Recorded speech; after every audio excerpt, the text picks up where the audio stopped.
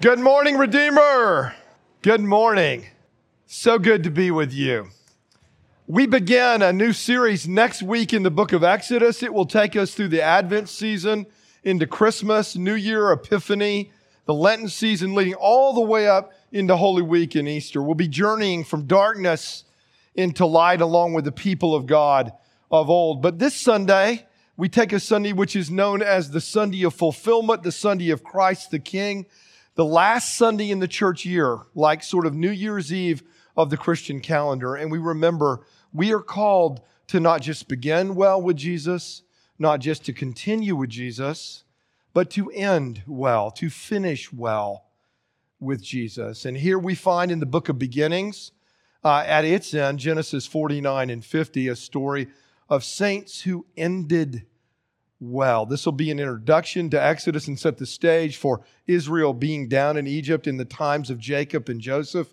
But it's a standalone message where we're challenged to end well, even if we're just in the early part of our journey, to live in light of our end. Let's read Exodus 49, beginning in verse 29. Hear the word of the Lord to you. Then he, Jacob, commanded them and said to them, I am to be gathered to my people. Bury me with my fathers in the cave that is in the field of Ephron the Hittite, in the cave that is in the field of Machpelah, to the east of Mamre, in the land of Canaan, which Abraham bought with the field from Ephron the Hittite to possess as a burying place. There they buried Abraham and Sarah his wife. There they buried Isaac and Rebekah his wife. And there I buried Leah. The field and the cave that is in it were bought from the Hittites. When Jacob finished commanding his sons, he drew up his feet into the bed and breathed his last and was gathered to his people. Then Joseph fell on his father's face and wept over him and kissed him. And Joseph commanded his servants, the physicians, to embalm his father. So the physicians embalmed Israel. 40 days were required for it, for that is how many are required for embalming, and the Egyptians wept for him 70 days. And when the days of weeping for him were past, Joseph spoke to the household of Pharaoh, saying, If now I find favor in your eyes, please speak in the ears of Pharaoh, saying, My father made me swear, saying, I am about to die, and my tomb that I hewed out for myself in the land of Canaan, there shall you bury me. Now, therefore, let me please go up and bury my father. Then I will return. And Pharaoh answered, Go up and bury your father, as he made you swear. So Joseph went up to bury his father. With him went up all the servants of Pharaoh, the elders of his household, and all the elders of the land of Egypt, as well as all the household of Joseph, his brothers, and his father's household. Only their children, their flocks, and their herds were left in the land of Goshen. And there went up with him both chariots and horsemen. It was a very great company. And when they came to the threshing floor of Atad, which is beyond the Jordan, they lamented there with a very great and grievous lamentation. And he made a mourning for his father 7 days. When the inhabitants of the land, the Canaanites, saw the mourning on the threshing floor of Atad, they said, This is a grievous mourning for the Egyptians. Therefore the place was named Abel Mizraim. It is beyond the Jordan. Thus his sons did for him as he had commanded them, for his sons carried him to the land of Canaan and buried him in the cave of the field of Machpelah to the east of Mamre, which Abraham bought with the field from Ephron the Hittite to possess as a burying place. After he had buried his father, Joseph returned to Egypt with his brothers and all who had gone up with him to bury his father. When Joseph's brothers saw that their father was dead, they said, It may be that Joseph will hate us and pay us back for all the evil that we did to him. So they sent a message to Joseph saying, Your father gave this command before he died. Say to Joseph, Please forgive the transgression of your brothers and their sin because they did evil to you. And now please forgive the transgression of the servants of the God of your father. Joseph wept when they spoke to him. His brothers also came and fell down before him and said, Behold, we are your servants. But Joseph said to them, Do not fear, for am I in the place of God?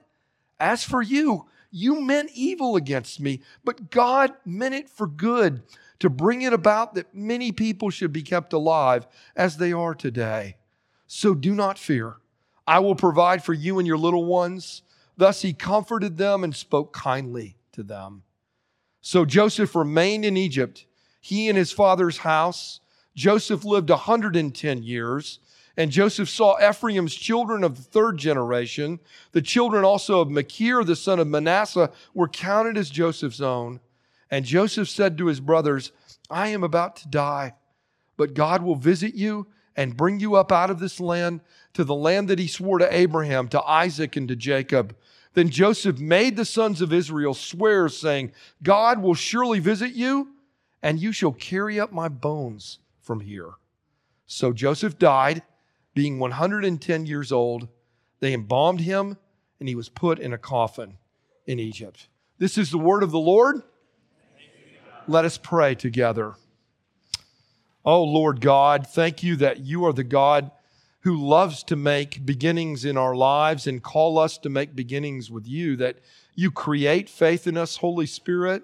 Jesus, you call us first to come to you before we choose to come to you. Everything about our faith in its beginnings is from you. Everything about our faith in the middle of our journey, Lord, is from you, Holy Spirit. You give us faith, hope, and love in Jesus. You begin to form his life in us. You sustain us on our journey.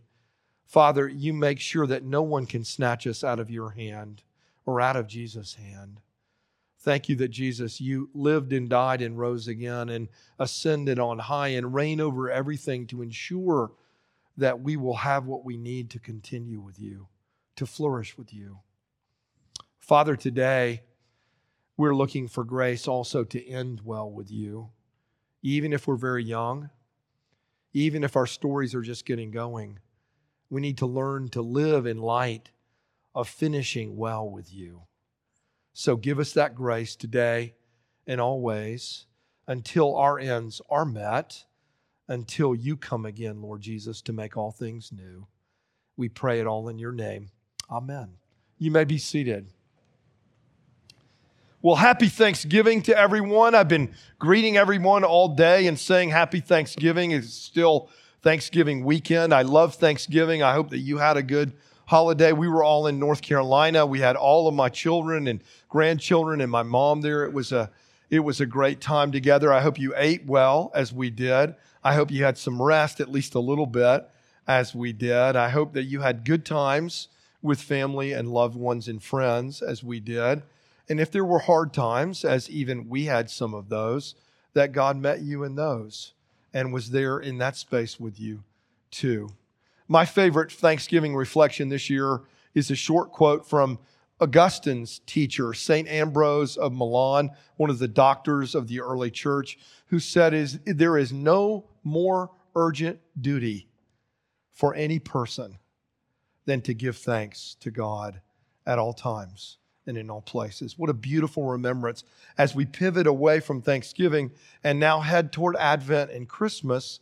But before we do, we stop here on this last day of the Christian year and remember that Christ is King, that he reigns over all things, that he is not only the beginning of things, but the end of things. End in terms of standing at the end of all time in the center of all things as the sun of new heavens and new earth shining brightly in glory, but also the end of things in terms of the purpose of everything. He's Alpha and Omega. All of our lives are about knowing him, worshiping him, following him together with his people. This is a Sunday of fulfillment, a time to remember that we will have to face an ending of things too. If Jesus comes back in the middle of time, or if our lives end in a moment suddenly or after a good number of days. How do we end well? How do we endure to the end? You know, I am so burdened with this reality in my life. I'm a much better beginner than finisher. That I have a hard time ending things well. I love starting things, starting projects. I don't finish them very well. I used to love to make New Year's resolutions, and then I heard Dan Rather on NPR radio, about 5 years ago saying, I used to make all these resolutions, and within a couple of days, if not a couple of hours, I had broken them all. So I don't do it anymore. I said, Dan Rather, okay, we've got good company there. You know, it's hard to finish well, to end well. But it's important. It's like crucial in the Christian life. What does Jesus say? If you endure to the end with me, you will be saved. That our calling is to journey with Him all the way through. So how do we make a good finish? How do we end well with Jesus? Think about the story here of Joseph, Jacob, his father, all their brothers, and how here at the end of Genesis, we learn about making an ending well as Christ followers. To end well, first of all, means to face death well. This story begins and it ends with death scenes. Jacob's is very extensive, right? Joseph's is more compressed at the end of the section. But death is at the front and the back of this final section of Genesis, reminding us that death is inevitable, that death is coming, that the joke really is real, that you can't avoid death along with taxes. Maybe we can avoid taxes in certain ways, but you can't avoid death. It's coming. It's real.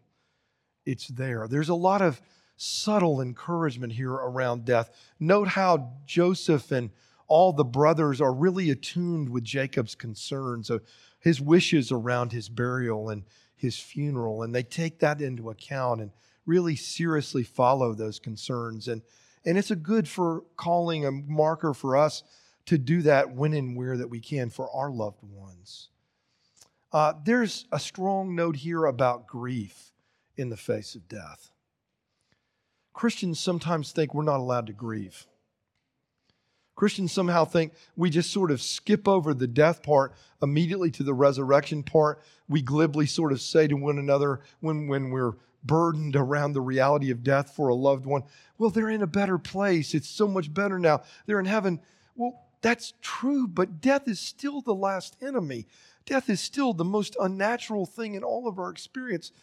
It's horrible. Think about Joseph here, this man who has grown this rich faith, trusting God in a dungeon prison for a number of years, trusting God to lead not just the nation of Egypt, but to provide a haven for the whole realm of the ancient Near East in a global period, at least a sort of regional period of famine that lasted over 7 years, that God uses him to have policies and insights and wisdom to keep a whole world of people alive, much less his own family.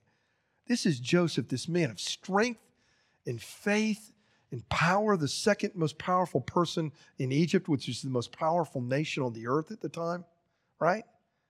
And his father dies and he just weeps uncontrollably. He just falls on his face and kisses him and is speechless and is weeping. Maybe some of you have been there.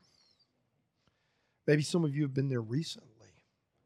I know a lot of you, just in the time I've been pastor here around a year, have seen classmates die in school, have seen family members die, parents or grandparents, have seen children die, have seen friends die, have seen some even encounter the tragedy of taking their own lives. Grief is real. And God doesn't want you to skip it.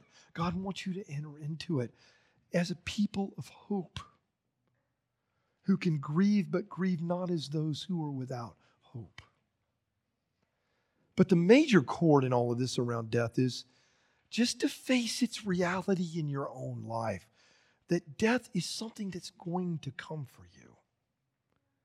Short of Jesus coming back, we are all going to die. We are going to all meet an end, and the days will go by so quickly.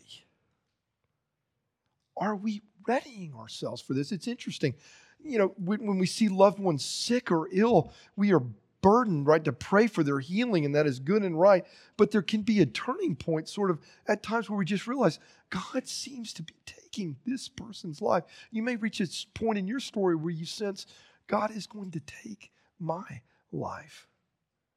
And that's sort of where Jacob and Joseph are here. We don't read about any prayers for miracles or any special healings. They just both with sobriety face their deaths by faith, trusting that God will be with them there, even as He has been with them all the way. Look, to face your own death by faith is not to be stoic about it. It doesn't mean that you won't have fears about it. It doesn't mean that when you get up into it, right up close to it, that you might not be terribly afraid. I love my favorite part of all of John Bunyan's Pilgrim's Progress is when Christian, who has met all of these journeys and challenges, comes to the river of death and that they have to cross over at the end to finally end their journey and reach the celestial city, right? Hopeful has been his friend and has struggled in all kinds of ways along the way. But Hopeful kind of gets in the river death and just kind of walks over. It's kind of like a small wade for him. But Christian feels like he's drowning. He can't get his footing. The waters are coming up to his neck and then up to his nose, right? And he's crying out and saying, I'm undone here. I'm undone here. And Hopeful says to him, no. You will make it across. And the celestial ones come over from the other bank, the shining ones, and help him across, even in his suffering and difficulty and lack of faith in that moment. Our calling is to believe that God will be with us even in death and take us to the other side with the measure of faith we possess in that space. So how do we apply this first point? Think about it in a couple of ways. Maybe God just wants you to start thinking about the reality of death, even if you're a very young person, that your days really are numbered. That there is stewardship given you by God, and that you live accordingly, that you seek to live a life worthy of the calling you've been given in Jesus, to clothe yourself with His beauty, with His righteousness, to prepare yourself for a life in the light of new heavens and new earth as you live by grace through faith. I love what Jimmy Carter said. His wife just died last week. I love his quote about death and the reality of its shortness of life that there is to live. He said, we ought to all live as though Jesus is coming back this afternoon. But if He doesn't, I want to take this one life I'm given to do everything I can, wherever I am, however I am placed, at all times, to serve and do good in Jesus' name. I love that. How does God want you to start living that way more? Maybe you're like me and you've got a loved one who's maybe nearing that space. We had great time with my mom, all of us, my children, my grandchildren, together with their grandmother, their great-grandmother, and I just with my mom, and she's probably listening now. Mom, I hope you're there if you are. And we had a fabulous time together. We talked about the reality that maybe the days are getting shorter. And how will we live in the best way? And just stepped into some good conversations together in that space. Maybe God wants you to just, by faith, step into some of those places with people that you know and you love. And don't just keep not talking about death's reality, but enter in with the hope of the gospel that there's a life beyond this life. The hope that Jacob and Joseph had, the hope that we have in Jesus. Or maybe, and I think some of us are here, I really do. Maybe God just wants us right now to stop and grieve. Some of you have lost teachers or coaches or friends or parents or grandparents or siblings. And God just wants you to have the space to grieve and know that Jesus will come mourn with you like He did with Mary at her brother Lazarus' graveside and just weep with you and care for you as you enter into that grief. That is not only okay, that is good. That is part of ending well, living in light of death by faith. Secondly, consider that to finish well, to end well, means not just living in reality of death in view, but living, sharing forgiveness all the way through. There's death at the beginning of this story, right? There's death at the end of this story. What's in the middle? Joseph's brothers need to know that they are forgiven. Remember what they did to him. They hated him, right? They hated his arrogance. They hated that he was Father's favorite. They hated that he seemed to have everything go his way. And so when he comes down to visit them, when they're keeping the flocks out in the field, what do they do to him, right?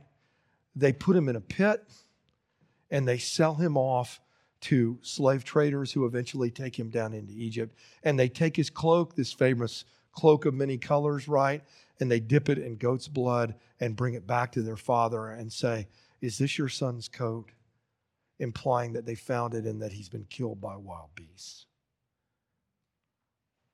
They're terrified now that Jacob is dead, that Joseph, this most powerful man under Pharaoh in the whole world, is going to take vengeance out on them. And so they sort of make up a story, right? Let's tell Joseph that Daddy said we should be forgiven.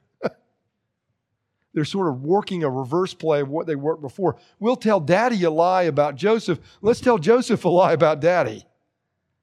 In hopes that we can be forgiven. In hopes that we can have, instead of vengeance, forgiveness. And what does Joseph do? He doesn't try to suss it all out. He doesn't try to say, well, when did Daddy say this? Or how did he say this? He doesn't try to get them to confess their sins in great detail in exactly the right way. He simply just forgives them. He weeps around their necks. He begins to show them even greater kindnesses and care. He says, am I in the place of God? Is it mine to repay all this? As I'm forgiven, I'll forgive. That's what Joseph shows forth. I was convicted this week studying this passage about something. I sort of pride myself that I'm a person that likes to ask for forgiveness and that I like to forgive people. And I've just been kind of cut to the core that, just so often I'm not really as good at asking for forgiveness as I think I am. I'm not really going to the hard spaces and the deep places with God or with others around me. But even more so, I'm not real free with my forgiveness. I want people to come to me in just the right way, confessing just exactly as I want them to. And then I'll sort of dole forgiveness out in little drips and drabs. We desperately need the free forgiveness of the Father in and through the Son. We live alone by this kind of forgiveness, right? We are all prodigals, saying to God consistently, functionally, I wish you were dead. Give me your stuff, God, and let me go live as I want. And then it all sort of wears out, and all those resources, figuratively and literally, are spent, and we come to our senses and we want to go back to our Father, and we don't even know how to ask forgiveness the right way. And what does He do? He runs to meet us and embraces us and welcomes us and say, I forgive you. Let me kiss you. Let me put a robe and a ring on you. Let's bring you into the party. Do you know this kind of forgiveness yourself? As we do, let's share it freely. To end well, to go all the way through the journey means we're going to keep needing to receive forgiveness like the brothers do here, and we're going to need to keep giving it, extending it like Joseph does. It's the only way. Let me just give you a little touch point here today.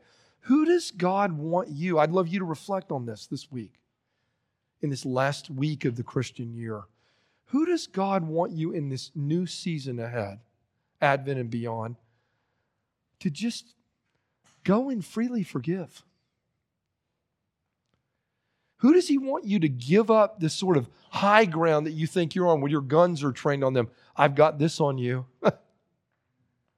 And I can shame and blame you, and I can sort of do that explicitly or implicitly. I've got the guns on you. Where does he want you to just lay the weaponry down and get off the high ground and come and meet at the foot of the cross together? And just radically forgive. And who does he want you to go and ask forgiveness from? Maybe you don't have a lot of strength like the brothers didn't. Maybe you can't even go in person like they couldn't. Maybe you'll just write a note or a text or an email. Maybe it'll just start there. But God just moves you to say, please forgive me. Please forgive me. I've sinned against you. I need your forgiveness, even as Christ has forgiven me. To finish well, to go all the way to the end means we live in light of the reality of death by faith. We receive and grant forgiveness by faith. And lastly, we live according to the promises of God by faith. We've seen the beginning and the end of this story. We've seen the middle. What's underneath it all? Promise. God's promise. What does Joseph say to his brothers? You know what? You really did mean it from evil. You really did hate me. You really did throw me into slavery. You really did send me to an Egyptian dungeon to die there. But God somehow meant this all for good. To save all of our family. To actually save a whole world of people. Promise. God is good in the worst spaces. God is good and is active to give grace to His people and through His people to those around. And then you hear it underneath, right? That, Jacob's longing to go back and be buried in the promised land. It's not just that he wants a burial spot right next to his ancestors. He wants to go back to that spot where Abraham first bought property in the promised land in the hope that it would all be theirs because God had promised it. Why does Joseph want his bones to be carried up out of Egypt? Because he knows that ultimately, though that God brought them to Egypt to bring salvation to them, God would bring them out in salvation into this land of promise. And please take my bones with you. Not just so that I can be buried in the right place, because I want to enter into this journey that you're continuing. I have a faith that extends beyond this life. I believe that the promises of God are for now and forever. And if we're to end well, we have to keep clinging to those promises that God is for us. So who can be against us? That God will be with us all the way through this journey. And then the real life begins. The life that is beyond this life. And we cling by faith to these promises. It's interesting. The writer of Hebrews talks about all of this stuff here in Genesis, and he says, look, all these people, they kept clinging to the promises, even though they didn't receive very much of them in their lifetimes, because they believed in God. They believed in the author and perfecter of their faith. They believed that there was a greater city ahead whose architect and builder was God Himself. If we're to go all the way through well, it will be that God gives us the grace to keep believing the promises. If I have one encouragement for you as this Christian cycle wanes and ends, is that you will come back to the promises of God. That you will see them as all as yes and amen in Jesus in terms of love and forgiveness and being called as daughters and sons in Christ. A promise to make you new, to not let you go, to love you all the way to the end, to actually use you to extend His kingdom in the world, San Antonio and all the world around you. To even use your brokenness to be spaces where the light of His grace and mercy can shine through. Come back to those promises. Believe them. Lean into them. It's what will help you finish well. It's what will help you live by faith today and always. Let's pray together. Heavenly Father, thank you for today. Thank you for this last day in our Christian year. which reminds us of our privilege and calling to finish well. To know that death is real, but there's a life beyond death that's more real. To know that forgiveness is everything, receiving it and giving it. To know that your promises are our hope. In life and in death and beyond this life, your promises are everything, the ground we stand on. May we actually now eat and drink your promises, just as we saw people being baptized, merged into your life, Jesus, into your promises. May we eat them and drink them. May we be one with you. May we worship you now and forever. We pray it all in your name. Amen.